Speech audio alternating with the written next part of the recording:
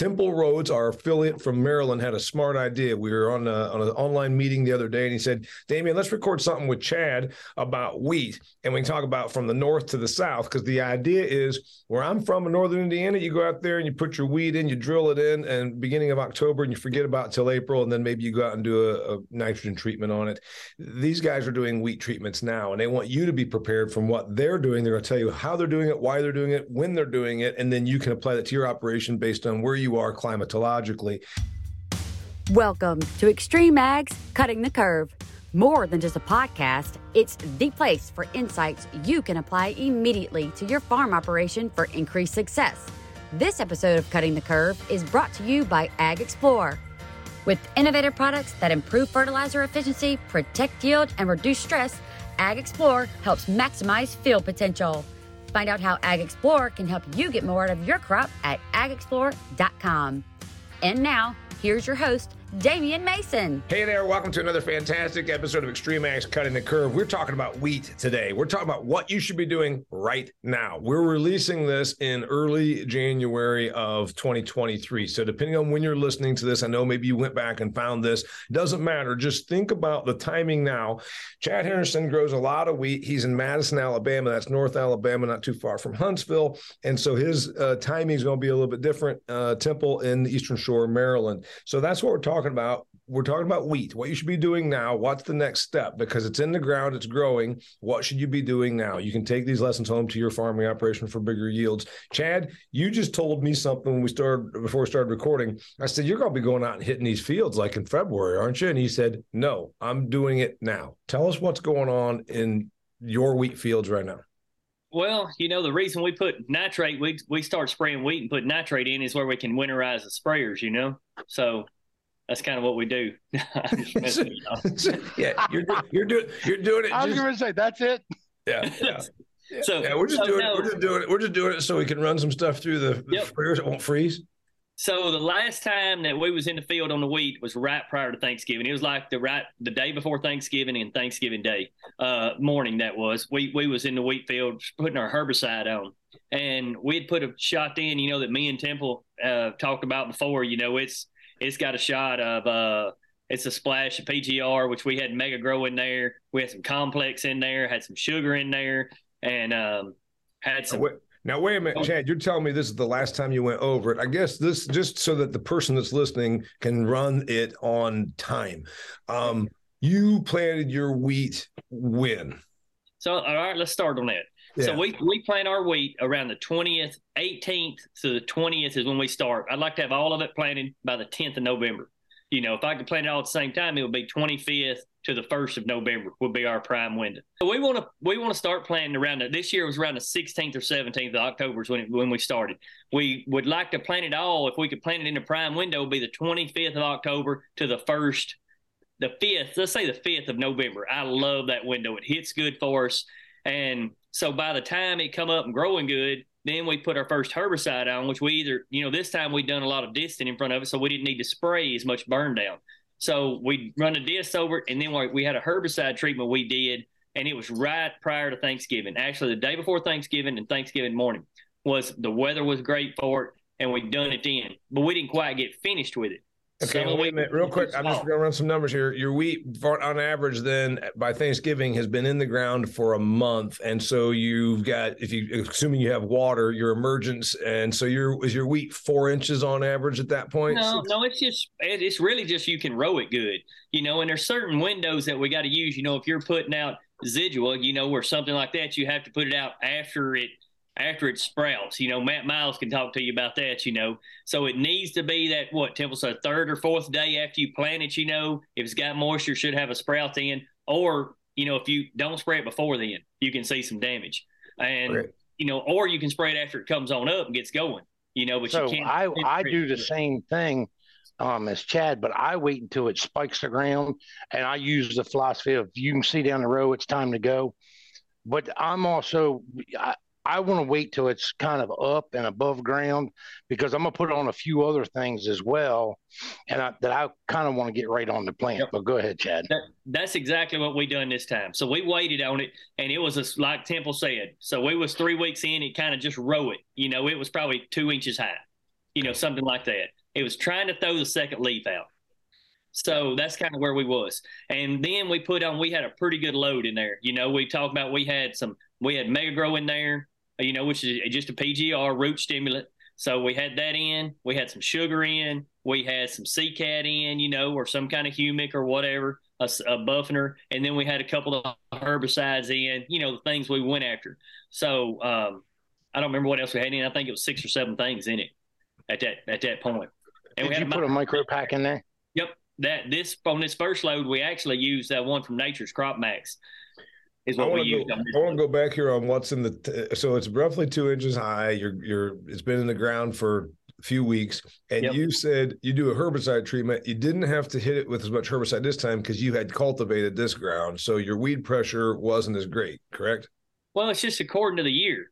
If it's warm in and we got moisture and you're getting rains, you're gonna have that flash of henbit and the winter weeds is gonna be coming. So, it's just kind of according to the year and what you got. If we'd have worked it up and been in a dry spell, we wouldn't have had any weeds. We'd have waited a little longer because it wouldn't have, we wouldn't have any weed pressure. Yeah, because you'd been past weed germination. So the stuff you're using. Because when you start, you're either going to do a burn down prior to wheat, you're going to do a burn down, or you're going to disc it up, one or the other. You may do both at some points, but you're going to have some kind of work in it, some kind of shot prior to planting. And the stuff that you would put in, even though weed pressure wasn't terrible, if you're going to go across it, you say go ahead and put in some kind of a herbicide, and it's something with residual. Yes, it's something that's going to be in the soil. That was really the main reason for going across it, and then we added the other stuff to it, is really what it was. Yeah, you're making sure that you've got adequate amount of coverage to get you into frost season past weed germination. So something that has residual in the soil. Do you mind telling us what the product was? Well, like I said, we was using Zidua on it, and then a couple more products as well. I don't remember what the other two was. And then in the tank on that Thanksgiving pass, you said you had a plant growth regulator, and that's for what purpose? Root stimulation. Okay. And then, so herbicide, plant growth regulator, nitrogen. Nope. No nitrogen. We had a micro pack, which had a shot in it, but we had a micro pack, root stimulant. We had a sugar in there, and we had a CCAT, some kind of humic, a buffener, a softener in there as well. Okay. And has that been standard practice, or is that what you came to the conclusion this year you needed to do because you had a different mix last year at your roughly Thanksgiving pass? Yeah. So, every year we kind of mold it and fit it to what fertility program we might have done, or what we're going to do, whether it was litter or whatever. But this year we got most of those things in it. We hadn't been putting in the root stimulant. We hadn't been doing that. Me and Temple talked about doing that. He'd been doing that. So we tried that. And also we had that Preaxor in there, Temple. Yeah. What's the Preaxor do? Fungicide. Got it. And so you need the fungicide in your November pass. Now, we're going to come back to you and talk about what you're doing right now, because we're recording this around Christmas time, but so it means it's been a month since you've been in your field. I want to talk to Temple. Temple, this could take us from wheat planting till today, when you planted and what you've done. So our planting differences between me and Chad Chad can correct me if I'm wrong. I plan a lot earlier. It gets colder here faster. I'm trying to make as many tillers as I possibly can. We all talk about this, Chad and I, and all of us. We figure about 75% of those fall tillers is what it adds to that yield.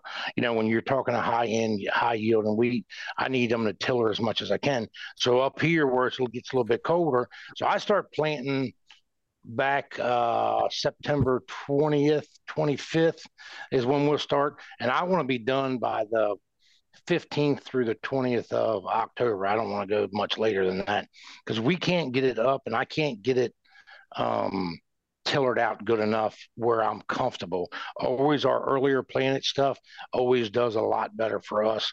I think that Chad, you correct me if I'm wrong. Do you plant later because you can't handle all of that? You stay warm a lot longer. So doesn't your stuff go? I mean, it'll race almost to joining if you're not careful on it. Yep, that's the problem we get into. We don't.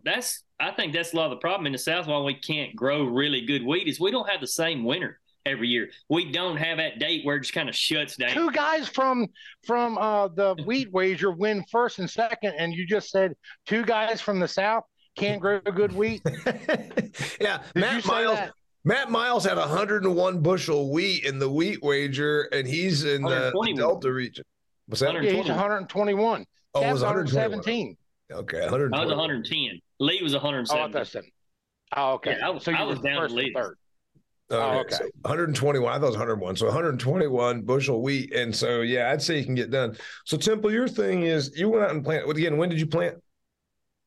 Sometime between September 20th through the middle of October, let's say. Okay, right now, the person that, if you're old enough, you've been told your whole life about the fly-free date. You can't go out there until the fly-free date. I was told this is what I tell. I was told when I was a kid. Temple, I want to tell you, northeastern Indiana, I knew about the fly-free date when I was like 12 years old. And I said, why aren't we planting wheat? The neighbors are, because the fly-free date's not until October 8th. I remember knowing that October 8th or 9th, that's exactly what it's supposed to be. You're not supposed to plant wheat until then. You just told me you're out there September 20th. It's October 5th here. And I tell everybody the same thing. I ain't seen him yet. I ain't going to worry about him now. And mine's October 20th. Yeah. And so you did say, though, Chad, that you would and ideally go from October 20th to November 5th. So you are adhering to the fly-free date. Well, I don't know if I'm hearing it. I don't know. He just kind of coincides when I get ready to go to the field. Right. So Temple went out a full 2 weeks before the fly-free date, and it hasn't affected him. So you planted this in about a 2-week window. And how many acres of wheat are we talking about? Well, I planted. Temple, go ahead. Temple, how many acres? Yeah, stop cutting in. We're not talking to you right now, Chad. I'm sorry. How many acres of wheat, Temple? I'm only around 1,500. Well, that's plenty because a lot of people, to a lot of people, wheat is just something you do if you need to like put in drainage tile or something. So we're talking about this is an actual. You look at wheat, and I think it was my father calls it a poor man's crop. That's what he told me.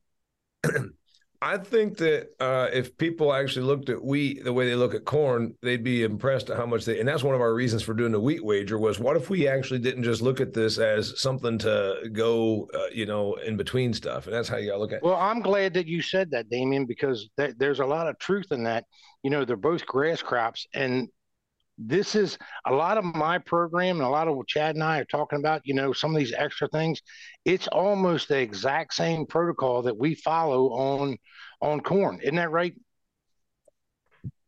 I'd agree with that, because that's where we got this from. It's talking about the uptake and it's a grass crop and we're going to push some things late like we did on our corn. And it's going to get real interesting. Yeah. It's going to fall. It's going to get good. It's going to get good. So, Temple, you put your stuff in the ground, and you said a little bit ago, you go with the philosophy, when you see the row, it's time to go. I wrote that down. Yeah. I like that because it emerges. And so 2 weeks to 3 weeks after you've got it, once you seeded it, you're now looking out there and you're seeing 1 to 3 inch wheat plants. Yeah. Right? So what we're trying to do is I got 1 to 3 inch wheat plants. So what I'm trying to do is I'm trying to promote as much tillering as I possibly can get out there. I'm trying to promote as much root growth as I can because I want it to overwinter better. I want those fall tillers that adds to my yield. I want that root growth to make me overwinter a little bit better. So we use the same thing. The only thing that I do maybe a little bit different than he does, we'll put like a 25-15-0 with some sulfur in it, maybe a few minor elements, and then we'll add a micro pack to that as well, and we'll spray that over the top. But it's the same thing. It's a humic, it's a sugar, it's a micro pack. Our micro pack will be something. Well, the one that I use specifically is one from AgXplore. It's the Charge product, and the reason I use it because it's a high phosphorus product that I can get it right into that plant right away, throw me some energy, make some differences.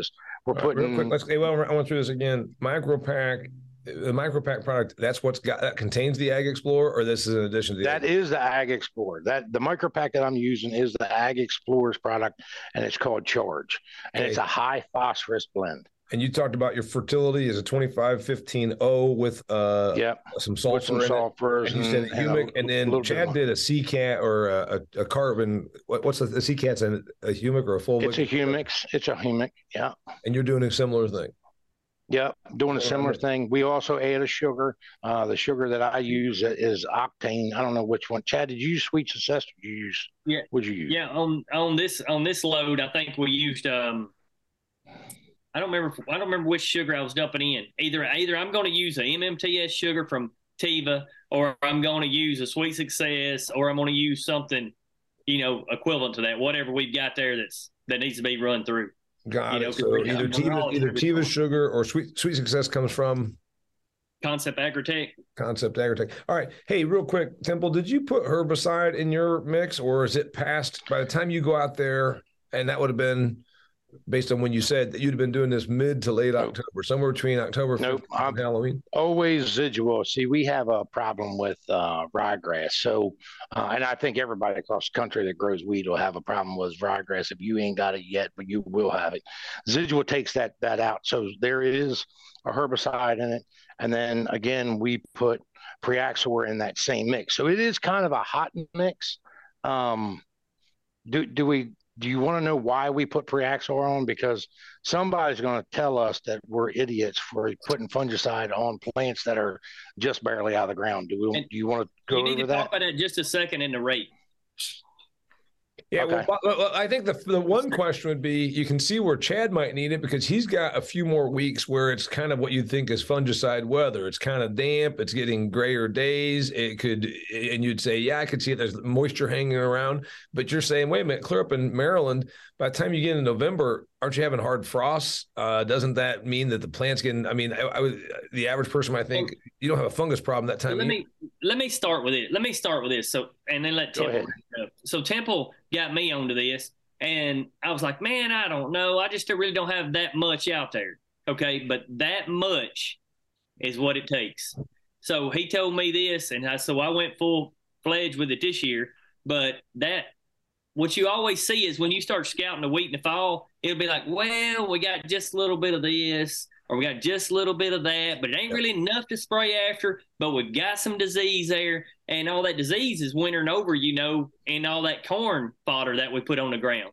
And so it's going to jump on the first thing that comes up, and that's your wheat. And, me and Temple talked about it, I said, man, that would clear up a lot of the things that I have that aren't really enough to go after, but I'm already making that trip. And, the rate that he'll talk about here is the reasoning in doing it.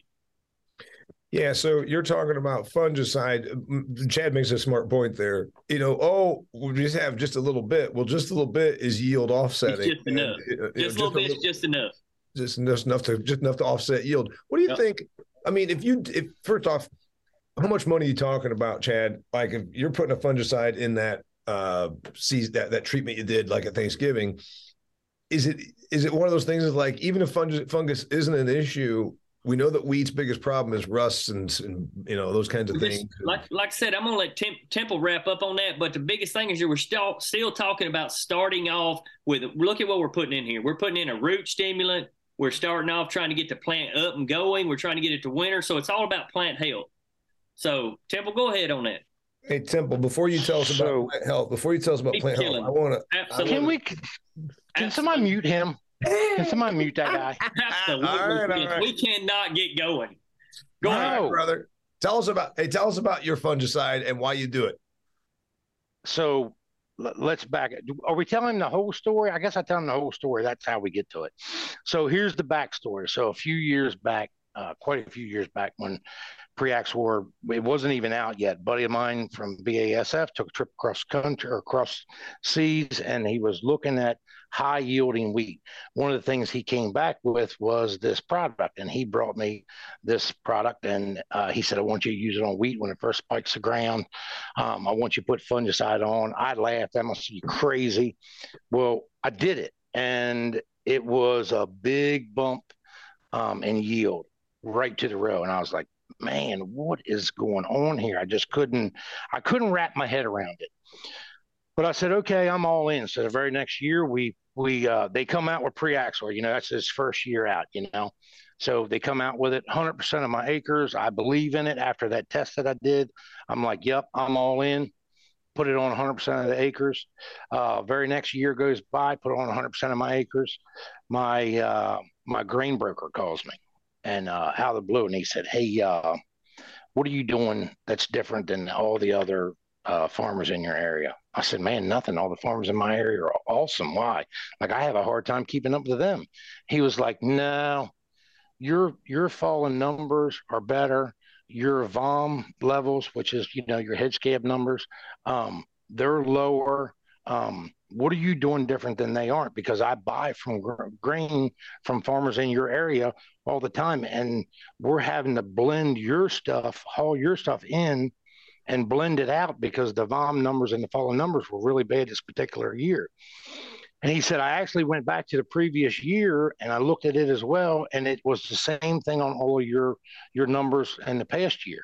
And I said, and it never dawned on me. I said, there's nothing that I'm doing that the other farmers in this area are not doing. And then it dawned on me. I thought, holy crap. Is that pre-AgXplore trip, which that's unheard of. Nobody does that. And I'm thinking, is that pre-AgXplore trip actually working like that? Well, come to find out it is. And here's why. So we talked about the stover, let's use irrigated corn, for instance. You got 250 to 300 bushel corn, and you want to follow it in with wheat. Chad does it all the time. And you work up all those stalks, and you're creating a hotbed of fungus, and then we're going to go in there and we're going to plant our wheat in it, and then we're going to think everything's okay. Well, that pathogen needs a new host. Well, that new host, guess what it is? It's your wheat plant. And Chad's right. I got something out there, but it ain't enough. Well, guess what? It's just enough to keep going and make it worse. And come spring, you got a whole nother problem. And not that you can't go in the spring and take it out and control it and clear it up and cure it, but the damages are already done. Kelly says it all the time. We've never seen a stressed corn plant, a non-stressed corn plant. We've never seen that. So, it's the same thing. There's a grass crop. We've never seen it be stress-free. So if you start off the year completely clean by cleaning up what stovers out there, clean up anything that got onto your wheat plant right out of the gate, you enter the green up in the spring really clean, off to a good start. Root structure is great. The plants are in good health. Everything's off to a good start. And now when we go in with this next pass that we're getting ready to talk about, you've got a different plant that can uptake things much differently because it doesn't have a lesion on it or it doesn't have a problem. You're talking about a completely different animal. And I think that's why we're seeing the benefit and the bonuses out of this thing. Talk about the rate, Temple. So I don't even use a full rate. They were telling me to cut the rate in half. So instead of pre-AgXplore's normal rate is 4 ounces, and we're doing all this and getting all this control with only 2 ounces. So, you're talking about half the cost of what you would think that you would get. But the reason for that is one, you've done enough damage to the fungus by, destroying the stover and working it up and doing all that stuff. And then you got a very, very small plant that can really, really respond to 2 ounces versus 4. So it's half the money. So why wouldn't you do it? Like it makes no sense not to do it. Okay. All right. Let's go ahead then with what next. We need to back up one more time and let's talk about what you started with on fertility prior to planting. Okay. Because I've increased my nitrate. What Temple you want to give what you start with, whether it's litter or 2 tons of litter or whatever? We can't apply that much due to our nutrient management plan. What we'll do is we'll spread. When I go over the top, with that first mix, we're putting like a 25-15-0 right over the top. That's part of what, I'm putting on as liquid. And then we'll dry spread somewhere between 80 and 120 pounds of K on that dry. And then we'll run with that. And then our fertility comes in the spring. So when the spring comes around, the first green up sets in, that's when we'll spoon feed our fertility all throughout the year. So only thing I really front load is just K. That's all I do. So so that's why it was a little different when he's talking about, well, we put a little bit of nitrogen in and stuff like that. So we front load, we started out, and with our dry blends, if we don't use 2 tons of litter, if we can get litter, we'll use litter. Okay. If we can't get litter, we're going to use, we was about a 25 pounds. And then I thought that I was a little low and went to 30, and now I'm up to 35 pounds of nitrogen in a urea form, and it all in dry. And under my irrigated, I'll be somewhere around a 60-60 because I want to make more beans, and this is the only shot I'm going to make. So my double crops are not getting any fertilizer. They're running off this wheat fertilizer. So on my irrigated side, I'll be like a 35, 60, 60. And then, I'm loving some K-Mag, so I'll put 100 pound of K-Mag in it on top of that, which will be a 22-11, 5.5. Hey, real quickly, you just said something. So, Matt calls them wheat beans, double crop, beans going after wheat, which is more common where you are than it is the further north you go because of the season. You run out of season. You just say that your fertility program on your wheat is so strong that your soybeans then essentially are just benefiting their fertility treatment already happened with the wheat. Yeah, my double crop beans, this is where we're making the money. This is where, they don't like the double crop part of it. A lot of people don't. But my double crop bean program, done, start to finish, won't be over $120, $110. That's why we're talking about, well, I can't make the 20 bushel beans. It don't matter. I'm still making money. Yeah. So you're saying that $120 on all the inputs, does that include seed? Yes. so $120 an acre.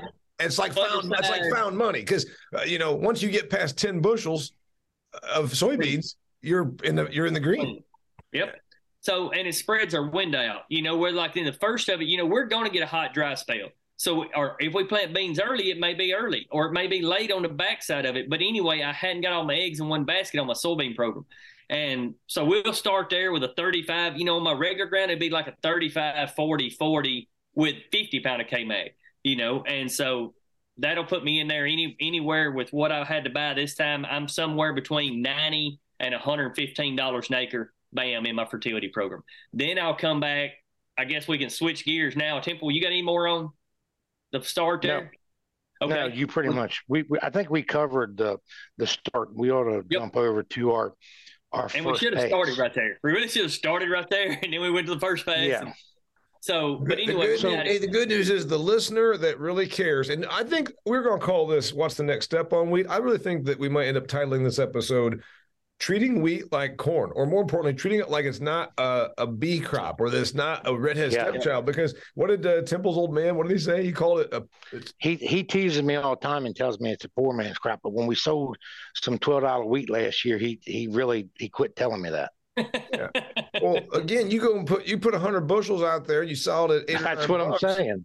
And you're obviously your inputs are less.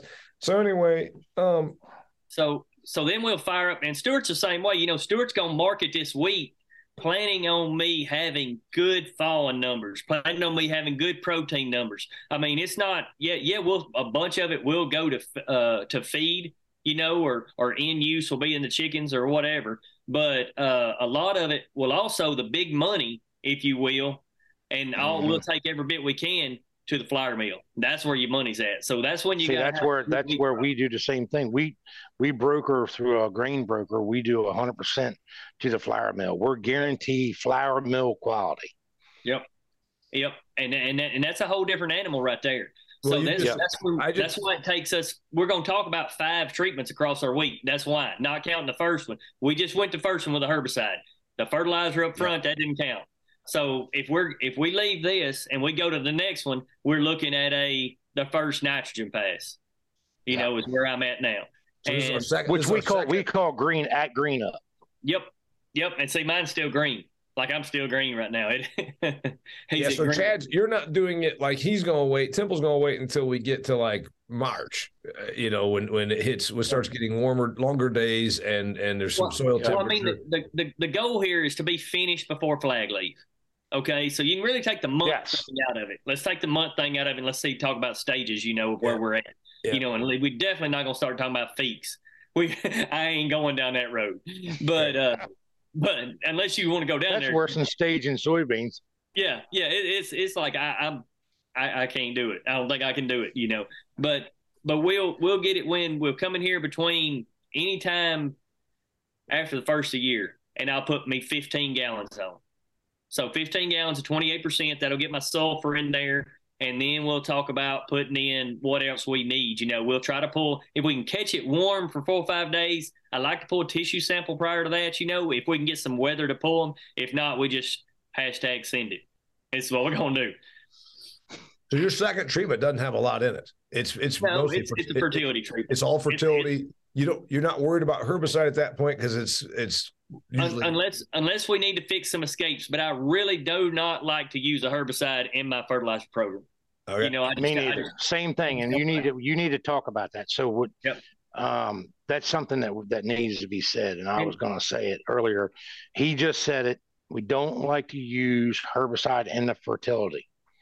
And here's the reason why. When you add that chemistry pass and you put it in with your nitrogen, whether it's 28005 or whatever, I don't care what you do, you're going to get some kind of burn. And when you atomize that fertility with that chemistry, you're going to have some type of residual burn that is going to affect. And everybody's like, and I've heard it a million times.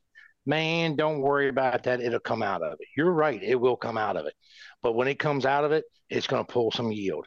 And nobody wants to believe that, but it's 100% true, ain't it, Chad? Yep, it's 100% true. And everything we'll put with it, we're always going to have some kind of humic riding with this fertilizer pass. Whatever you want to use, ours is just going to be CCAT.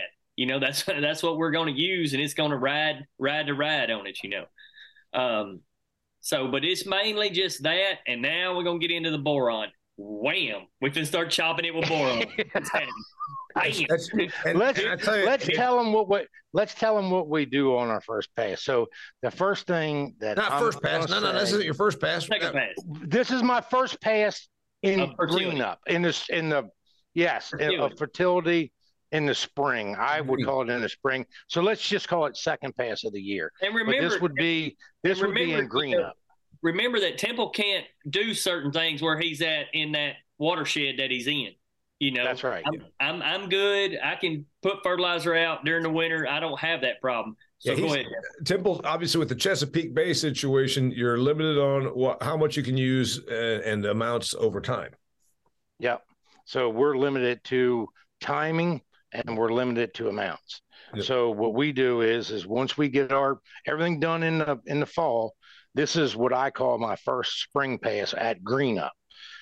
First thing I'm going to tell you is if you want to make money on something and you want a guaranteed payback, go get yourself 6 stream nozzles from Pentair, and I promise you they're going to pay you back. And you start streaming this first fertilizer pass on. Please just don't put it on with flood jets or anything else. Let's put it on with some cone tips. Cones. Yeah. Man, I'm telling you, it is when you want to talk about really, oh my God, it's night and day. It completely will change your world. Now, hey, wait, Temple, real quick, to the person that says, and you mentioned Pentar, one of our business partners, to the person that's a sprayer, novice. Why does that matter? This is a streamer nozzle, and what it looks like, it's 6 streams that come out, and it looks just like the shower head in your bathroom. And that's how it's putting out fertilizer. So basically what happens is it's banding the fertilizer so it gets directly to the ground so it can pull it up through the roots, because you can't put that kind of load of fertility and apply it on top of that plant. It's got to get to the dirt. So you don't want to burn the dirt or burn the leaves on the way to the dirt as much as you can. And it won't burn. If you just stream it right on top of the dirt on a solid stream, it won't burn. And no.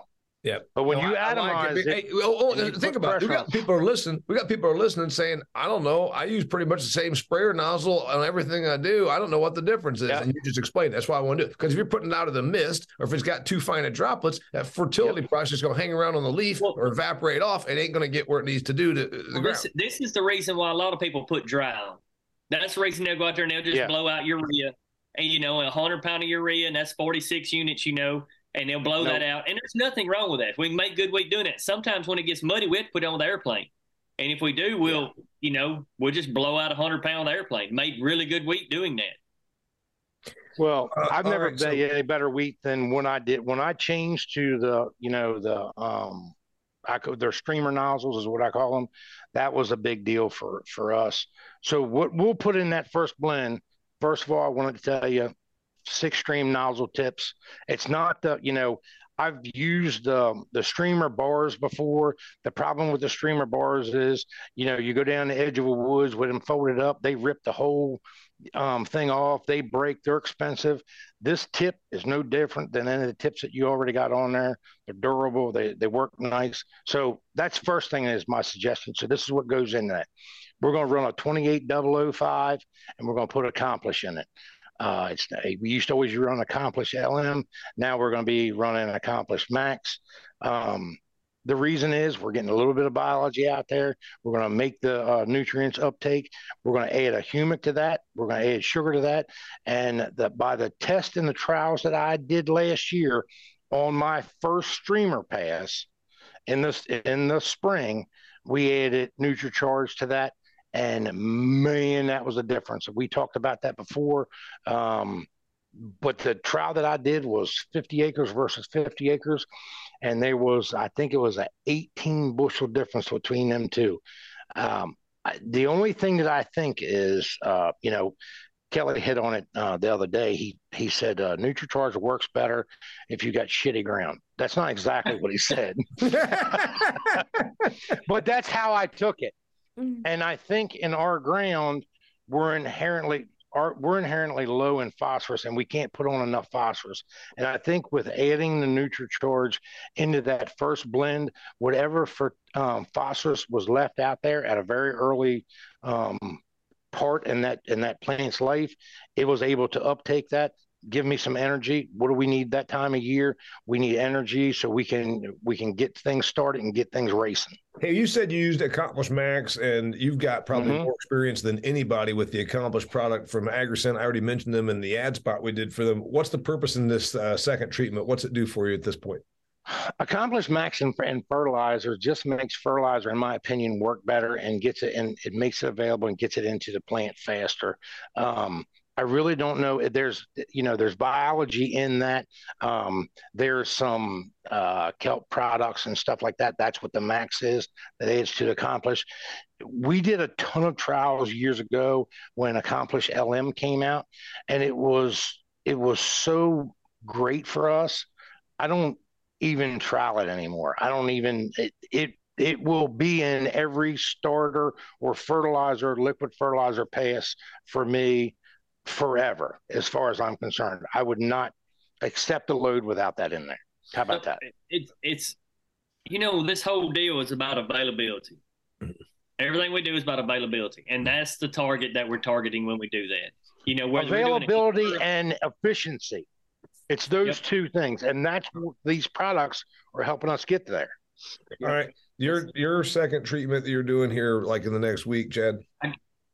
All right. So I got the text back on the pre-Exor for what I paid for it, and you can shop this around or whatever. But a 4-ounce rate is $10.60. We used half of that, so we had 2 ounces at $5.30. You don't even need a bushel. $5. And so you got people saying you don't need to be putting all that fungicide on. It's $5, and like you said, if you got a little bit, it's just too much. Or what'd you say? A little bit's just too much, or a little bit's too much. Let me put this into perspective for you. So when we get turned down, it costs me 75 cents a bushel, 1,000 bushel load, $750 to send it north, right? To flour mill quality. If I get one load rejected, it's going to cost me that 75 cents to bring it back somewhere else or to reroute it somewhere else. It costs me $750 a load. Yeah. How many acres will that do? Yeah, at $5. Yeah. That's one load. Right. That's one load. And over, a 3 or 4 year time frame that I've been using this, I haven't had loads rejected. And I know of other farmers that have a bunch of loads rejected, and it's awful. I mean, it's the worst thing ever. That's a lot of money. Hey, one thing, and I got so much, and I know we're getting to all our treatments. What about the guy that's out here saying there are no flour mills? This is not for human consumption. I can't spend the amount of money Chad and Temple do because I'm selling $7.40 wheat because it just goes to, whatever. It just goes to feed. It doesn't matter because if you have scab and these things that's in your wheat, it messes with your test weight, all that stuff. You get these little shrunk up seeds, all that stuff. So they don't want VOM, which that's how head scab is. They don't want VOM and feed mill quality either. So you're going to take a deduction if you go to just into your feed mill. Okay, great, excellent answer. Chad? All right, Chad, hit me with your first green up pass, brother, because I'm getting ready to write it down. I'll text it to you. All right. He's going to hold out and say it's proprietary. All right. He does that. I mean, man. No, I'm just kidding. He shares everything. I was just playing on that one. I feel like Temple gives more to me than I give to him. All right. So our first one is usually pretty simple. It's like Temple talked about. It's going to be a sugar. It's going to be boron. And the reason it's going to be boron at this stage is because we're trying to push that number up where we don't have to try to slam dunk it up. And then we're talking about how to use it with a sprayer. So we're trying to keep our loads where they're simple and not having to put on, a gallon or a half a gallon or a quart. We're putting on maybe a quart. Let's say we're putting in 10%. That'll be a quarter of a pound or something like that. But we're going to put in there on this deal, we'll use soluble a lot, and that'll hit us with, we'll put out a half pound. It's going to be a half a pound in that mix on this trip. So half pound of boron. We're going to put a quart of CCAT in. We're going to put a bag of sugar because that's going to work out pretty good. And then we're going to put our nitrogen in. Nitrogen on this fertility pass is just another spoon feeding of nitrogen, Chad? No, this is not a spoon feeding. This is 45 units. It's 15 gallon. Okay. So ain't that right, Temple? That'd be 45. That's 3, right? Yeah. 45 units. I'll go around 30 or 35. So I'm a little bit less.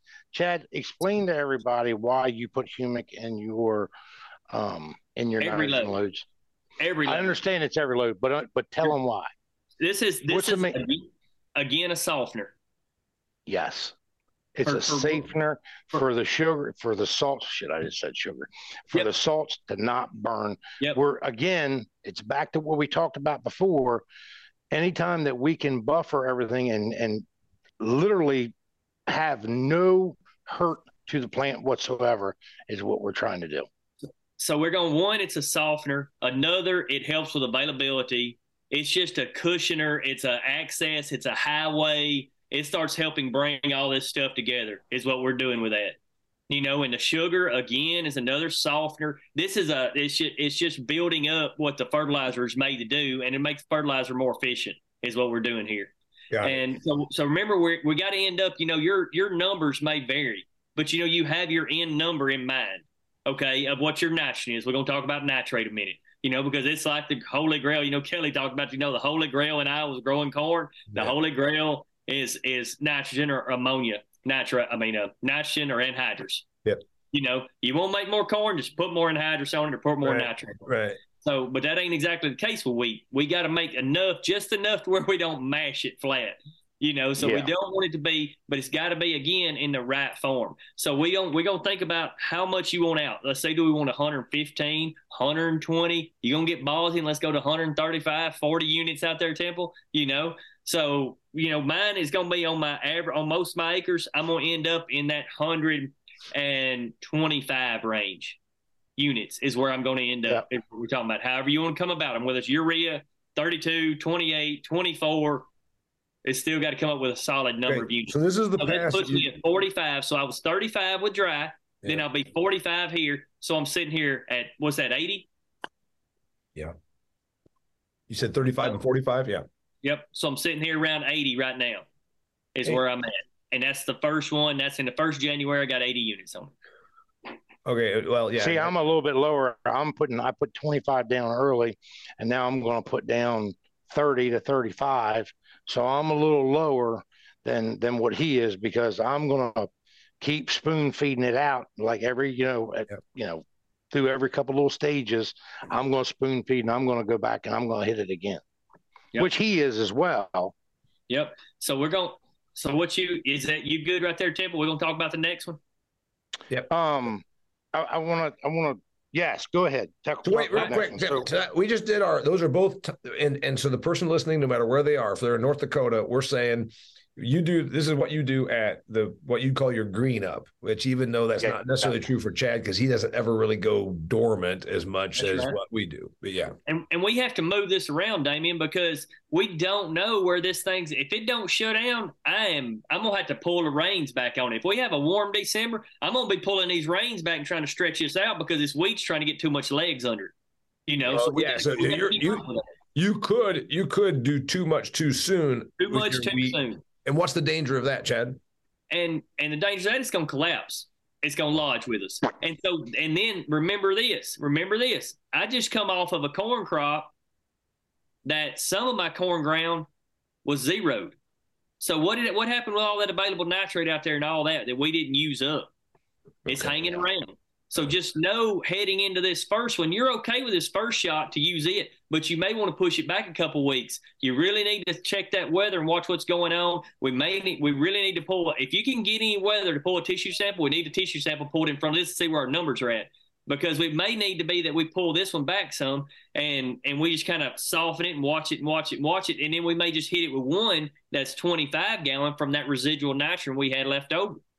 So it's definitely a guessing game in this period about how much nitrate to use and how quick to use it with. And that's going to be on a farm by farm basis and a pre-crop, whether it was soybeans or corn, and what that yield was prior to this wheat planting. It's a lot of variables that go into this right here. Hey, Temple, is that more of an issue for him because he's in the South where he doesn't have a hard winter? Where he don't make corn. We're in the South where we don't make corn. Yeah, okay. It is.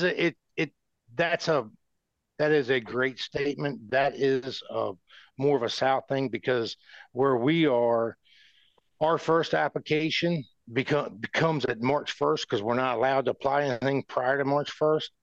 So when we hit March 1st, we're off to the races. We're trying to push because as it's warming up, we're trying to get everything out there all the way to the end so we can reach the end. Where he's going the other way, I'm trying to push it and shove it as hard as I can. He's like, whoa, hold up.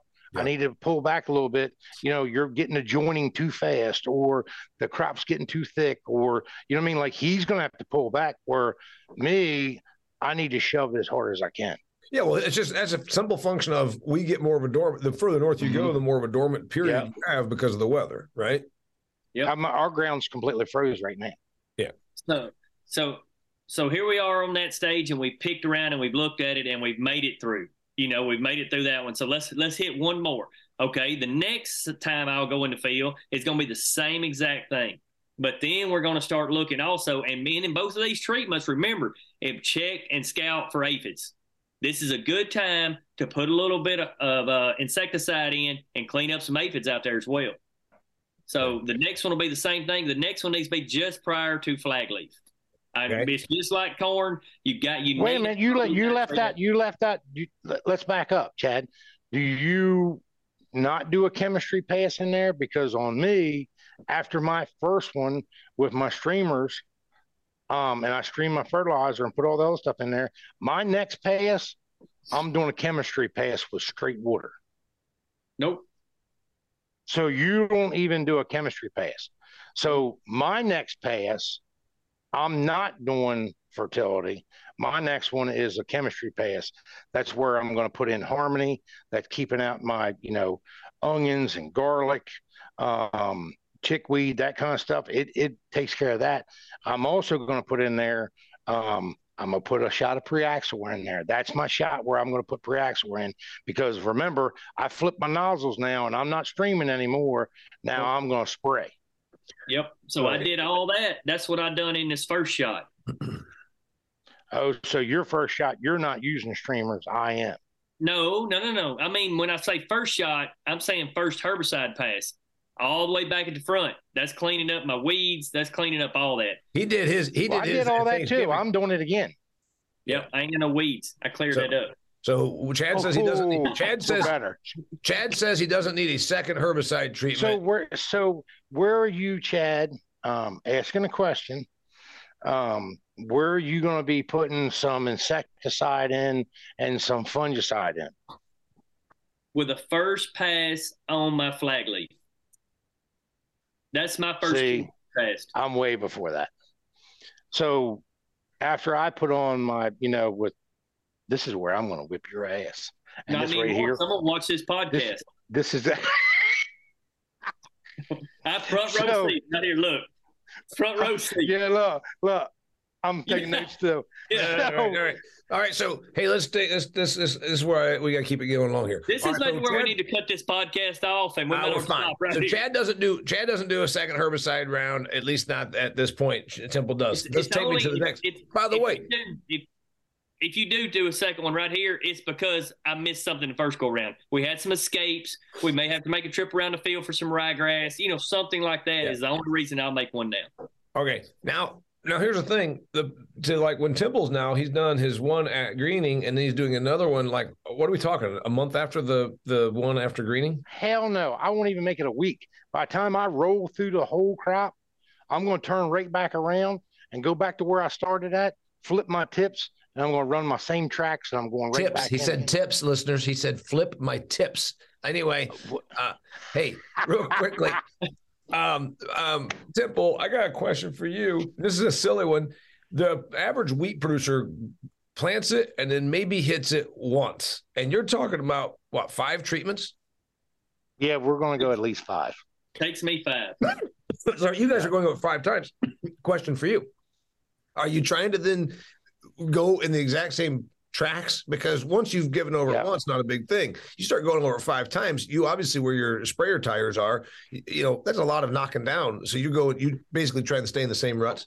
We'll stay there. We'll keep. Did you say ruts? I'm sorry, path. You don't go out there. You're not creating ruts. Yeah, you're not creating ruts. You're not creating ruts. Yes. So we'll stay in the same ones. Ruts sometimes. Yeah, and we'll stay in the same ones. And as the weed gets taller, we'll put fenders on the sprayer to keep that tire from, as we going through there, to not pull those extra, the top of the heads down or the top of the plant down, because it will rip on them somewhat. Yep. Okay. All right. Your next pass, Chad or Temple? Let Chad go first, and I'll tell you what I do with mine. No. See how this is going. So this is really our 4th time. Now we're talking about this is our 4th time going over it. Third. This will be 3. This will be number 3. So number 1 was I cleaned up my herbicide, put all my stuff down. Okay. Number 2 was my first nitrogen pass, is what it was. Number 3 is my second nitrogen pass. And so, just let's say last year I got in a deal where I had to come in here and plant some wheat late. We had really good prices. So on my first pass, I put the full load out because my wheat was so small, like Temple was talking about. I needed to speed up my my tillers. And I was already late. By January, I'm late on my tillers. But when wheat was still growing, but I went on and put the whole load out on the first one. So if you ever get in a situation where, hey, I picked up a farm late, man, I really need to put some weed on it, don't be worried about going on and planting it. I mean, with wheat prices the way they are, 70 bushel wheat is still making money. Yeah. So just turn around and just pour the coals to it quicker and just get this stuff going. All right, back to what I first said. This is a 3rd pass. This is going to be the same way. Again, we're going to check and make sure we ain't got no aphids because we're going to drop some insecticide in right there. This will be that finishing round. Wherever we was at, it may be anywhere from 15 to 25 gallon of 28 because then we've come through the backside. We kind of got a good handle on it. We're coming out of the backside of this is right prior to flag leaf, so we're coming into this green up. We know where the plant is. Then we can kind of pour the coals to it or ease back. It may be as low as 10 gallon. Let's say I didn't make a bunch of corn. It'll be maybe as high as 25 gallon. It's according to what we need to give the plant what it needs to finish it out. And it'll have the same things in it. Just be real simple. CCAT, sugars, possibly insecticide, and what else did we label a while ago? Boron. Always trying boron. to keep it up. Always boron. Yeah. Boron. Chad puts boron like on his toast. I mean, the guy loves boron. Yeah. So here's the thing: it fixes erectile dysfunction. But there was no boron in the very first treatment, was there? No. No. Okay. All right. What are you laughing at, Chad? Simple. All right. We know sophomoric humor. Things boron cures. All right. Sophomoric humor. All right. Soluble by the bed. All right, Simple. Now you've copied off of Chad. What are you doing on this next treatment? So my next treatment is a chemistry pass. So we have onions and garlic up here, and if they smell a sniff of onions or garlic at the lights out. Yeah, bad. And we have them here bad. So we put the Harmony in, or you can use T-Square from Loveland. You can use a bunch of different things. So we'll put Harmony in. We're going to put a fungicide in. I'm still going back with pre-AgXplore. This is my pre-AgXplore pass. I'm going to use 3 to 4 ounces. I'm getting closer to the full rate this time. I'm going to put an insecticide in case we have any warm weather. I don't want any insects on it. I don't want bite marks. I don't even want to find one. I ain't Matt Miles, and I ain't going out there sweeping and looking for bugs. I just don't want them. But do you think you might be wasting money there because you're still pretty early? It's $2.25. Like most of the time you can go for $1.20, can't you? I mean, you can get you get some cheap end stuff. I'm looking at, you use a Lambda product. I mean, it's $2.25 at the most. Like you're not looking at using much. I just like it for insurance, and maybe I'm wrong, and maybe I'm not doing things the right way, but it works for me. So in that pass, Harmony, pre-AgXplore, insecticide. This is where we use a micro pack. So that time of year, what are the things that we're lacking of? I know that all grass crops, including my corn, just like my corn, my wheat, I'm going to be low in manganese. I know I'm going to be low in manganese. I know I'm going to be low in magnesium. And I know that there's some things that we can add to that to help kind of power boost that. We're going to put a little bit of a phosphorus product in there. What's phosphorus going to do? Phosphorus is going to energize that plant. What does manganese and magnesium do? Those two things are a function of photosynthesis. At that time of year, we still have a little bit shorter days. We're not getting as much sunlight. So I'm going to try to produce. I'm not saying I'm trying to produce sunlight in the jug, because that's not really what I'm trying to do. I'm trying to promote that plant to capture as much as it possibly can on every day that we can. So that's the reason I'll pick a micro pack to help, try to put all that things together for me. And it may be 2 or 3 different ones. It's interesting to me that you've whacked your stuff with herbicide 3 times now, and Chad's at 1 time. So no, this is only my second chemistry pass. Okay. The first one was right after planting, and this is my second chemistry pass. Okay. So I haven't whacked the hell out of them. All right. So in this same blend, since you want to interrupt again, as usual, then I'm gonna put you can use Radiate from Loveland, or you can use Mega Grow. Very, very similar PGRs. They help stimulate the plant. The plant's very, very small. It's extremely vegetative. Those 2 PGRs are a vegetative PGR. This works well in this pass. Put that in there, and then sometimes I'll add, the CCAT and some type of sugar product. Same thing. I'm doing it, because there's chemistry in this.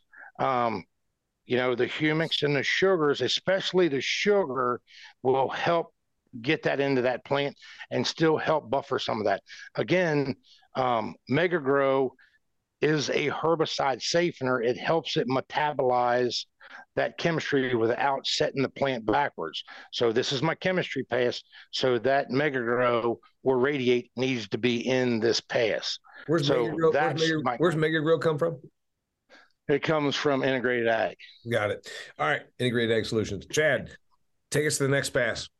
We're getting long here, but if you want, if you're a listener, one more minute. I got to plug my computer up. Temple, talk one more minute. I got to plug my computer up. Okay, we're going to talk about the next pass. Here's the thing. If you're listening to this, you're like, gosh, guys, you guys are already over an hour. Big deal. If you want to, I think the big takeaway here is these guys treat wheat like a primary crop. They don't treat it like, yeah, we're going to stick some wheat out there because we're going to run some tile drainage and we want the wheat to be off in July. No, they treat it like a primary crop, and it pays off. Are they working their ass off on it? Yeah. Are they going over it multiple times? Yes. But the big takeaway I'm already getting here is if you want to sell premium wheat for flour mill quality and get $12, yeah, it's going to take a little more work, but clearly the payoff is there. Everything we're hearing is the payoff is there, right? Flour mill quality, back in your statement up, flour mill quality generally is somewhere between, in our area, somewhere between 50 and 75 cents more per bushel if you can guarantee flour mill quality. So, yeah, I'm going after that. Yeah, I'm going after that. Some areas are a little higher than that, but yeah, in our area, that's about. Well, and Chad's point, even at 70 bushels. On average, we're talking about, I bet you we average, it's, time you make your crop at 90 to 100 bushel, you're going to average $75. Yeah. Well, you got a better marketer than I got. I'm my marketer, and I got a broker that helps me. You got Stuart. Well, now, but the person there that says, well, wait a minute, $75, you just told me, Chad, I'm getting 75 more bucks, but I went over that 2 more times than I would have, 3 more times than I would have. That's $25 per pass. I just took that money off the table. But the bigger thing you're pointing out is you just said 90 to 100 bushel wheat, and the average person is probably thinking, 70, 75. So it's not just the margin on the food flour milk quality. And it's fine. If you just want to make 70 bushel wheat and let the airplane blow I got, let it all blow out and you don't have any money in it, that's fine. It's all about making money here. Yes. But but we got to figure out whether you need to make really good wheat or whether you just need not make wheat, but just don't be in the middle. Don't have a bunch of money in bad wheat. Yeah, right. That's a great point, because I just ran the numbers. If you're making 25 more bushels than the guy that says he's happy making 70, at $9 or $225 more per acre, well, you don't have that much invested in these extra treatments. No. Well, and you're not even adding in the extra $75 for having flour mill quality, if you can get it in your area, if you can. Yes, that's 75 is just on the flour mill, not on the yield. All right, Chad, we guys computer pull some numbers. What you got for us? Yep. So where are we at now? We got pass number 4, right? We're at pass. Pass number 4. That's the good one. Yeah. So this is when we're going to affect and touch the leaf that does it all. This is the ear leaf in corn, so this is the flag leaf in wheat. It's the same thing. This is where we're going to hit it with a dun-dun-dun-dun-dun. This is what right here we're going to separate Temple. This is going to separate me from Temple, or me from Billy Ted for sure. Yeah. But no, this is one we'll all affect. This one, 90% of farmers, if they're going to spray anything, this is it, right, Temple? Yeah. Number 4 is most people's number 2. Okay, and what's that? So this is going to be fungicide. We're going to switch gears here. We're going to switch gears, and we're going to take off now on our PGRs. I'll switch to maybe a complex. We'll definitely have octane. Temple, stop right. We'll definitely have octane in this thing. I don't even know. I need to really sit back a minute, but this is going to be, let's just start off. We're definitely going to have a sugar source. We're going to have it's everything that's in a shed. Yes. Literally. That is no beep right there. Okay, so you're putting this fourth treatment. You're sending everything but the kitchen sink. Well, no, this is the one we affect. This one we've got to protect that leaf. So this is gonna get a fungicide, right? We're gonna get a sugar source. Yep. We're gonna get some octane in it, and we're gonna definitely get in there. We'll get Energize or Onward, either one. So and then we'll get complex. That's Go back. That is a PGR. That is a reproductive PGR. Very, very important to know that. Yep. The difference between these PGRs is there's vegetative ones and there is reproductive ones. So that's what I was talking about. Now is when we got to switch gears. We do not want to use a product like Radiate or Mega Grow or whatever at this stage. Okay, right, Temple? We do not want to use it at this stage. The PGR you're putting on now is for reproductive time, because obviously you're heading out. You're heading out. No. Right? We're flag leaf here, so it's just putting that flag leaf out. So, or we could, if you can't get to Mega Grow or whatever, or radiate, you don't use it, and you wanted to use Complex all the way through from Mark Koostin, now you can use Complex all the way through because Complex is made up different. It's a, what's the word I'm looking for, Temple? It's genetic. Nah, it does its own deal. It makes its own stuff in the plant. It's natural. It's shit. Anyway, it makes its own deal, but it's safe. It's safe to use from the start all the way to the finish. It tricks the plant into making its own natural plant growth hormones. Yes, and it's going to be at that rate of 4 to 6 ounces, up to 8 ounces, is where you're going to land in at all the way through. Just let your pocketbook be your guide. Okay. So you can use Complex all the way through, but now's when you're switching gears on. Let's be real clear that we're switching gears from our Mega Grows and our Radiates and those now into our Onwards or our Complex or our Energize. We're switching on a different type of PGR here. Yep. Because now we're at the point where we're talking about reproductive time. Correct. Hey, Chad, at this point, this is where I would always, probably before I even made a pass, I would probably go out and take a tissue sample. Definitely need a tissue sample. Okay. Yeah, definitely need a tissue sample because this just not knowing that we are making a mistake. We just want to make sure that we're not completely lacking of something that we really need. So, I mean, at this point, we've taken, 2 tissue samples, one during early green up, and this is specific that we're getting ready to go into reproductive. We need to know that we're not low on certain things.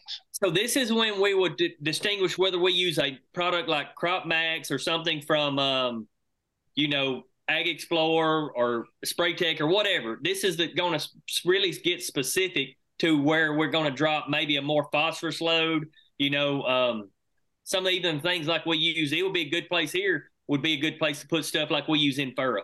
Those type of chemistries, Yeah. And I think that this stage here, so I'm 100% in agreement with everything that Chad's saying. One of the things that we talk about, when you get into those reproductive stages where we've seen good bonuses is when you start to add some potassium acetate. This is this point where I'm going to shove a little potassium acetate in there to try to get ready to front load those plants with enough K that it's going to attribute to test weight down the road. We're go ahead. Go ahead. I'm sorry. No, I'm sorry. No. Go ahead. I'm done. So I'm glad you said that because I'm sorry I missed that on the last one. My potassium, this is going to be that gallon to 3 gallon rate right here, like you're talking about, according to the farm.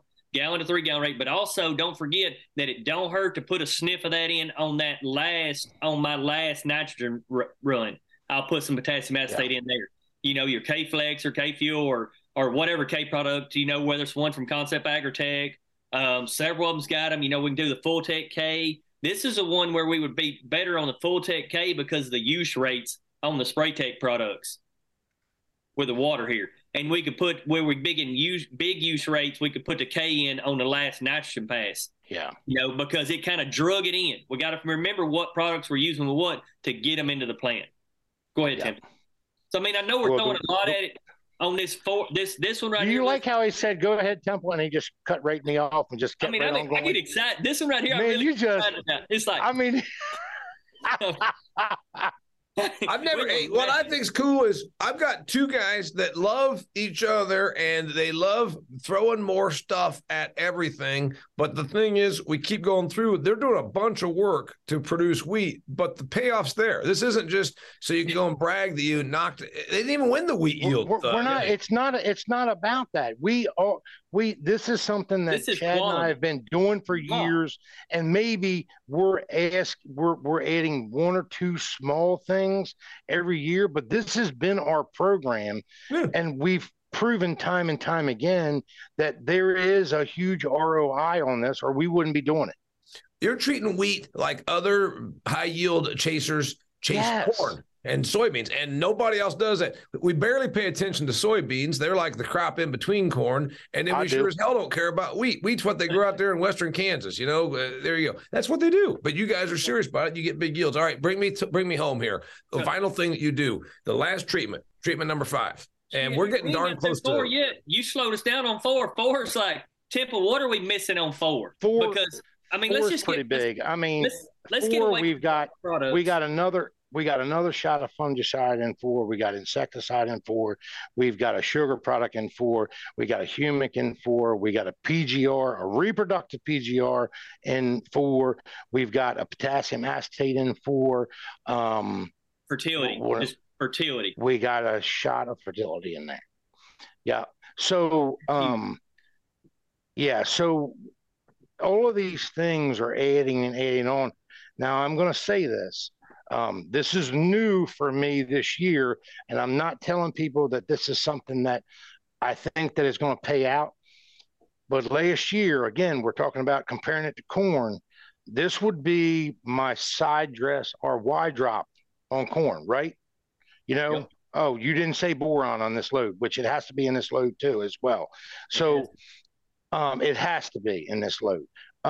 So what I want to say is last year we did test with one of the products, and it was NutriCharge. When we added NutriCharge to our Y drop at V5, V6, we saw a huge uptake in phosphorus again. And then we saw a big number in yield. Now, I didn't do that on my wheat last year. Remember, I told you that on my first stream pass, I put NutriCharge in there and I saw a big bonus. Well, I'm going to treat it just like I do my corn. And if I saw a big bonus on my corn ground by doing it on my Y drop application, this would be my Y drop application. And this makes sense to me. So I'm not saying I'm going to do it on every acre, but I sure as hell am going to trial it. So I would say that would be on some of my acres. Again, that's a cheap product at 3.2 ounces. You're only looking at like $5, less than 5. Well, so I don't know. We definitely need if you want to talk about things we're going to test, Damien, this is going to be it. We don't know the placement for that. So between me and Temple both, we will have NutriCharge in probably on our first fertility treatment, which will be treatment number 2. There'll be some ground with it in treatment number 3, and there'll be some ground within treatment number 4, because we got to figure out this fit, because we don't know. Well, I have some, Chad, I put some in treatment number 1 in the fall as well. So okay, I did 500 acres where I put it all the way out there, and then I stopped. Because I bought enough NutriCharge early on that I could kind of mix it all throughout the year. So I'm going to do it all the way out front, and then I'm going to put it in my first strain, and then I'm going to put it in the last strain. We need to figure out a couple things. When's the exact right time, and is too much? Like, there's some things that we don't know, and that's what we're here at XtremeAg to do. We're trying to figure out. So, I guess that's mine and Chad's job to do. Like, since we're the send it guys, our job is to find out where is too much. Because if there's somebody that's going to figure out who too much is, it's going to be us. Yeah, I agree with that. So here's the thing. Everything you've talked about up till now has become your standard practice. The one that you're going to toy with this year is the NutriCharge, and the product NutriCharge that we work with comes from, that's Agrotech? Agritech USA. Yeah. And the Agritech USA. And the main thing there is we discovered this because it helps find phosphorus that's already in your soil. It changes the phosphorus. It changes the charge of phosphorus to the point where a plant can take it up. So it's back to what Chad was saying a minute ago. It's all about efficiency and availability. Mm-hmm. So that's what it's changing for us. It's making that stuff available so we can be efficient. And, we got to talk about their whole not claim to fame, but their whole use, the way they want it used is it's got to go with they saying that it's got to, we know it works best if we got it running with a phosphorus product. So whether you want to try that with your nitrogen application or whether you try that and have a phosphorus product going in here on this application, that would be the time to start piggybacking this NutriCharge in and playing with it. Mm-hmm. Am I right, Temple? Yeah, you're right about that. So last year, my very first pass, I put NutriCharge in there. There was not phosphorus in that load. It was a 28005. No phosphorus. Big results. Same thing with on corn this year. Of course, I put it in my starter. It worked very well. And then I put it all the way out in my Y drop pass at V5, V6. that V5, V6, it was 28005. There was no phosphorus in it, but it was a huge bounce in that yield number. So I don't think, we got great companies that we're working with, but we're finding out a lot of things. I think it's because, we're putting it over such a vast amount of acres, over a vast amount of soils, and we're finding out things that it does for us that they didn't even know it was going to do. And another thing is, y'all need to look and think about, people need to think about our programs here. When we say sometimes, well, we didn't get a yield response, look back at our program, what it is right now. This stuff we're talking about, other than a NutriCharge and one or two things, this is our normal practice. Yeah. So when you don't see a bump out of something, it's because, man, we've done got this thing done to where it's really hard for a company to come in here and make a bump. We're just looking at better use race products, better timing, simpler use. There's a lot of things like that we look in when we start moving products around, because this ain't always easy to get packed on a truck and get done. The sprayer guys ain't happy with you when you jump 10 things at a time in, but we know when we can affect the plant, how to affect the plant, and what it takes to do it. And so that may mean that you ain't going to spray 800 acres a day. You're going to spray 500 acres a day. Yeah, and you guys are getting across. I mean, you're doing a lot of stuff here. Let's go with our final one. Now it's time to take us home. Oh, final pass. The final pass. Temple, you go first this time. Temple, the last thing you do before the combines roll. Head scab right at the at when it's flowering. We're going to put on another insecticide. We're going to put on a heavy dose of fungicide to prevent head scab. We are going to add potassium acetate into that load. I'm going to probably put a touch of sugar in that load. Again, sugars, it's kind of like an adjuvant for me. Some of them are actually labeled like that. I believe in them. There'd be a good time to add pace setter. That'd be a good time. It'll help fungicides work a little bit better. What's the purpose of pace setter? The purpose of pace setter is stress? Tell him. You do it better, Chad. So the best way that Brad, it's from Pro Farm. They was Maroon Bio, now they're Pro Farm. So the way Brad explained it to me is it kind of it supercharges a normal fungicide. We're going to get a little bit more life out of it. We're going to get a little bit more of activity out of it. It's just a supercharger for it. And it's the thing that year after year we see benefit from it. And they got pace setter, emerging is their fertility part. And then you got Haven as well. And, we probably missed that a while ago because that's the first shot is also a good time to have drop them in also, if you choose to. Pace setter or Haven in on the first shots. Well, and with pace setter, keep in mind here, that last pass on head scab, you have a 5 to 7 day window to get that on and do a good job. And that's a tight schedule. The prime time is like Temple said, when you see the yellow flowers on there, that's when you're spraying it. Yep. So by adding a product like pace setter, what happens is if you can stretch that window out just a little bit, supercharge that, make it be a little more effective, that's a big deal for me, especially, and it should be a big deal for everybody that is trying to sell flour mill quality wheat. Anything that we can do to make that do it just a little bit better. You get a bump like I've been getting, with doing all this other stuff up front. That's a pretty big deal to not have a load rejected here or there. Only takes one. Yeah. So, by the way, Temple, the person that's saying, all right, man, you went over a lot of times, then this last treatment, you got what, a month? And this is the last thing you do, and then you sit back for a month until it's time to roll the combines? Yep. When we get done that one, we're pretty much done. We will scout to make sure that we don't have any insects or anything like that. But barring that we don't have any insects, yep, that's going to be it for us. Got it. And that would make up to be number 6 for me. It's 5 for Chad. Again, I added a chemistry pass in the middle. But by the time that we're all said and done, all of our numbers are about same. The only thing I have extra is I've got a chemistry pass in the middle. and it allows me to put on a lot of other things in there that I can get it on, like micro packs, that kind of thing, and I can kind of spray them on the crop. Chad, your last treatment is, again, probably the same thing, about a month before the combines roll? Yeah, that would be about right.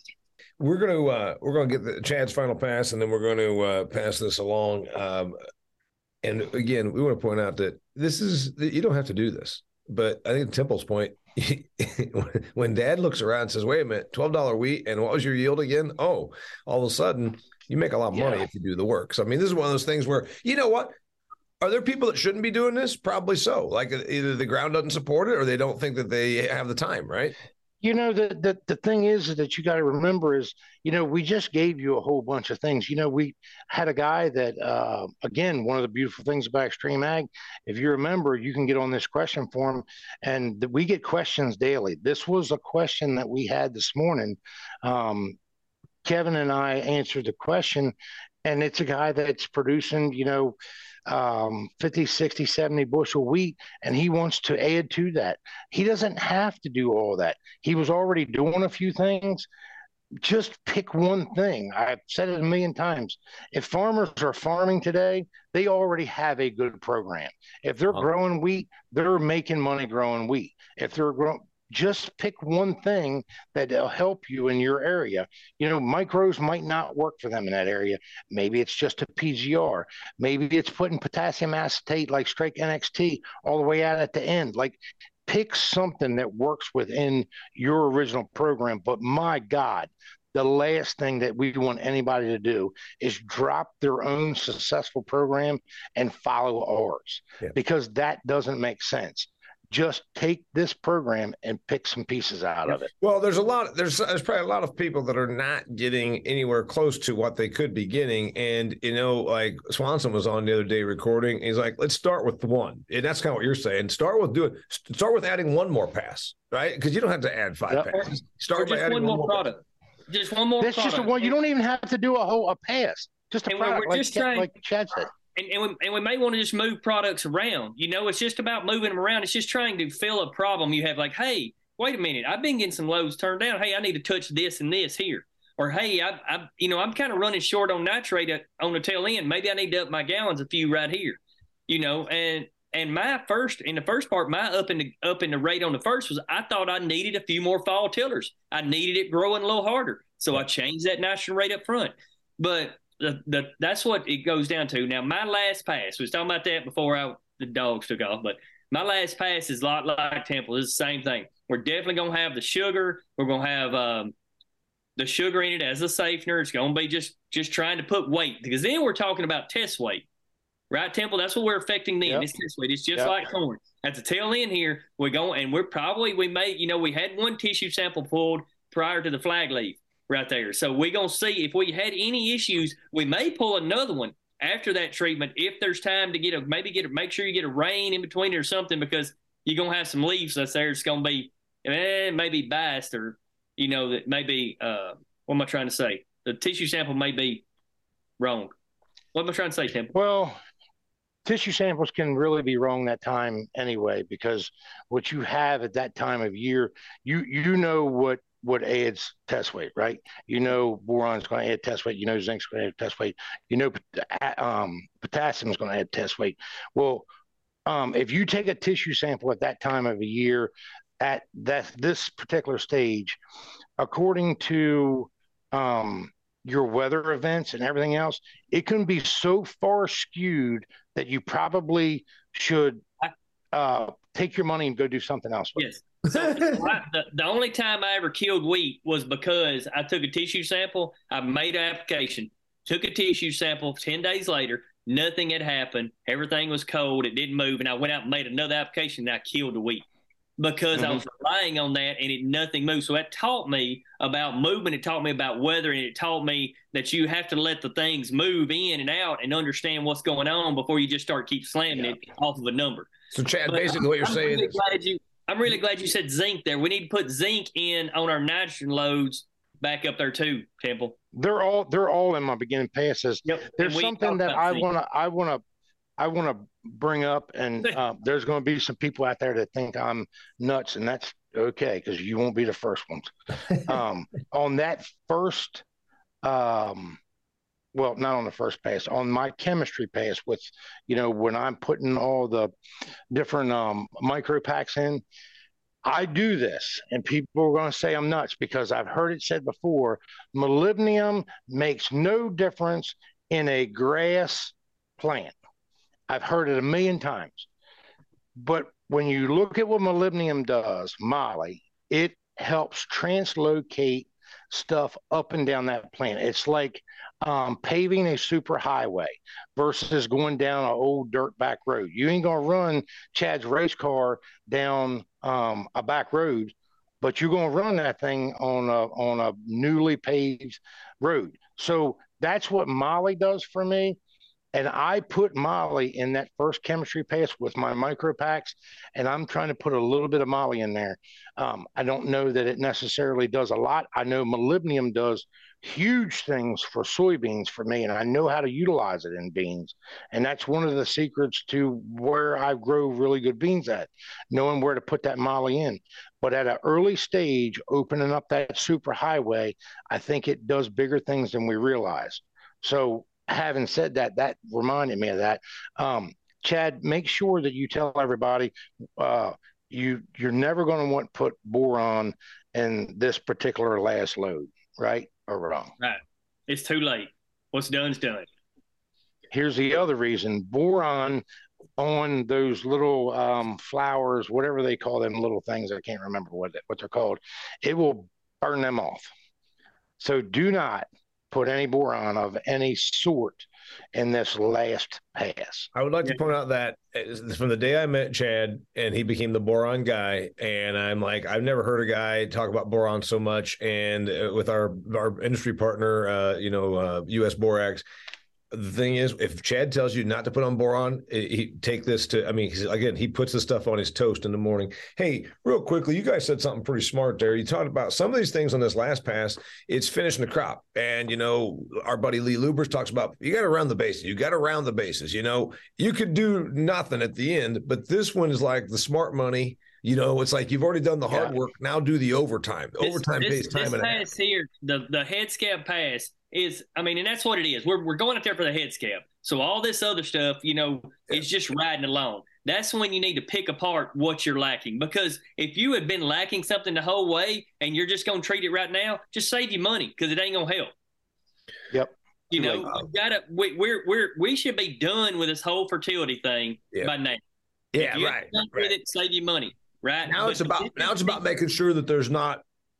This is small pieces that we're just trying to make test weight. That's all we're doing now. It ain't. It's that kernel size. We're getting that big plump kernel, getting that thing fat and bowed up, and that's where we're at. So just there's not a whole lot of things you can do in this one, but there are things you can if you didn't have the right system to go all the way through. Remember, like Kelly talks about, it's a systems approach. And this is finishing the system like Lee's talking about, rounding the bases. Just make sure you covered your bases on this pass. You said something also. You said that it's the scab. This last month, if you have a disease, all of a sudden you're going from flour mill quality to it gets fed to the hogs wheat prices. So this is like, why not take this last one? But you said something also about test weight, Chad. Temple, I just ran a couple of numbers. I don't know because I don't grow 1,500 acres of wheat like you. If I get 2 pounds of test weight on 80 bushel wheat, that adds me 160 pounds, which is 2.6, 2.5 more bushels at $10. Am I accurate that if you're doing it's the a right big stuff deal. Again, well, 2 pounds, is it reasonable that doing the things right on this last pass, does it give us 2 more pounds of test weight? I don't know that it's going to give you 2 pounds of test weight, but you're not really adding that many things in this last load. You're just securing the test weight that you've built all along. Does that make better sense? Yeah, it We're not you from guaranteeing it's going to it's more of a, we talked about before, that insurance policy that all these other things that we did, we're going to round that base and we're going to take it all the way to the end. It prevents test weight loss, maybe is the right thing. It prevents test weight loss at the end. And wheat is a very, very vital, volatile crop after it becomes after it matures. Once it matures and it gets hard the first time, and you're out there cutting it, and then you get a rain event, and then it dries up, and then you get another rain event, and then it dries up, or you get real heavy dews. Every time that happens, you lose a little test weight.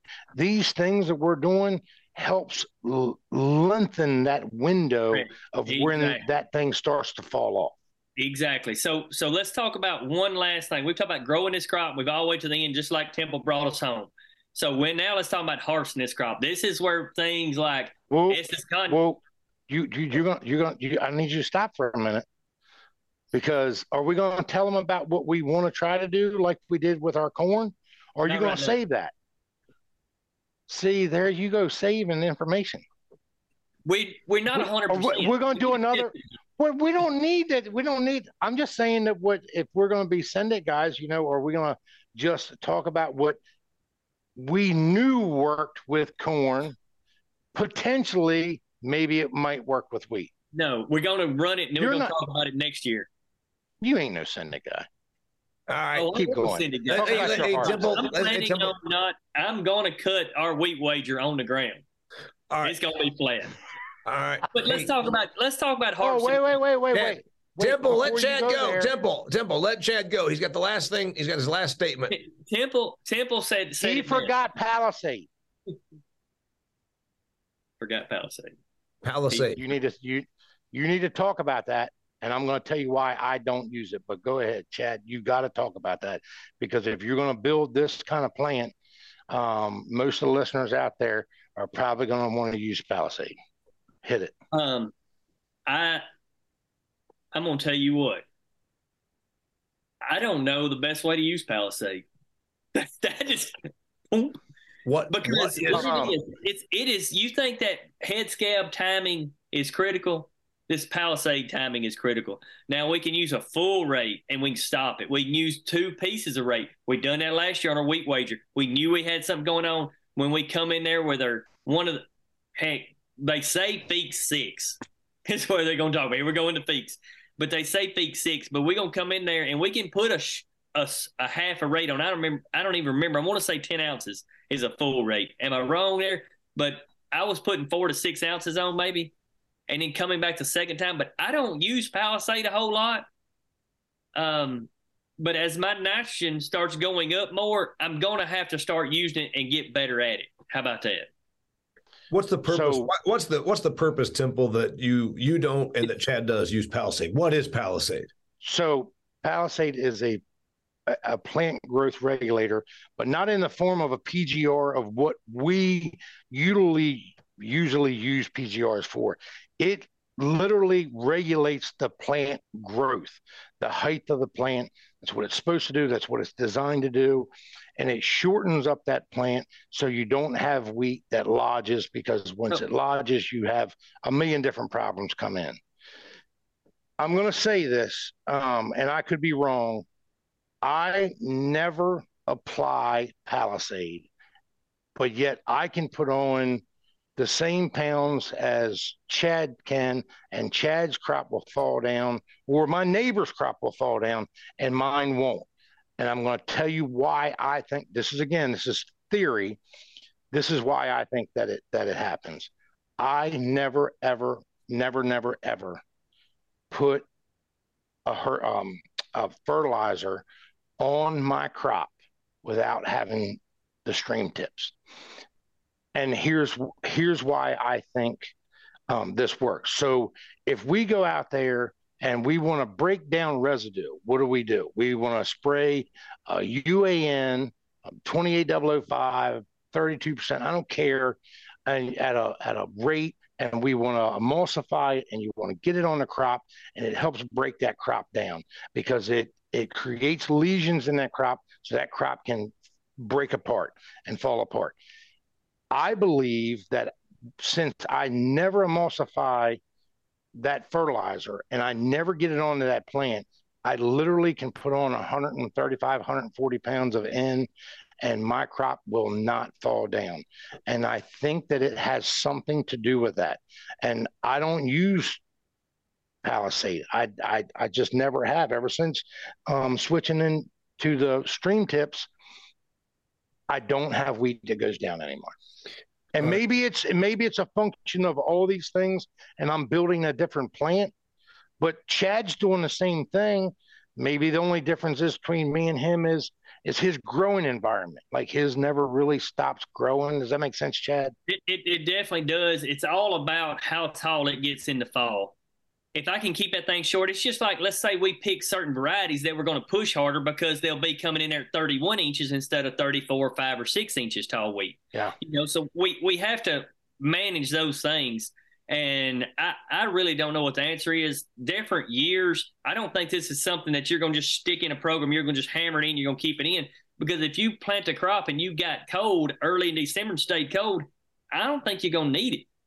But then you get there in the crop and you had a warm December where we was wearing shorts outside for Christmas. Yeah. Better get your Palisade ready. I think this is something that you're definitely going to have to play by. It's going to have to be in every crop at some point according to plant date, whether it's, I hate to say that this is my program and I'm going to do it. And I know people that does and have great luck with it, but I just, it's hard, man, that window's hard. Like one year it works great and the next year it don't. And it ain't saying the product don't work, it's you miss the window. I think the window is small, and I'm not sure if we used it. You couldn't get it in there and use it in one of the passes. I don't know. At a half a rate. All right, I think we can wrap on this because now we're getting to speculation. This has been the longest podcast that we have ever produced at Extreme Ag, but I tell you what, it's more of a seminar because if you want to produce wheat, I've already changed the title 4 times in this. I'm calling it How We Produce Big Yield, High Profit Wheat with Chad Henderson and Temple Rhodes, because they do it. We've covered a lot of ground, but if you stayed with us this whole time, it's because you care about making money on wheat. These guys can do it. Remember also, you can reach out to these two, and if you're a member, you can find them and get these questions that you might have. Remember, you don't have to start by going to 5 treatments with every product. Hey, how about this, Damian? Me and Chad will release our 7th pass that we want to do, our trial pass, on the question and answers forum on if you're a member of XA. How about that? Chad, right. You agree that we'll release it then, right? We need to talk about the combines.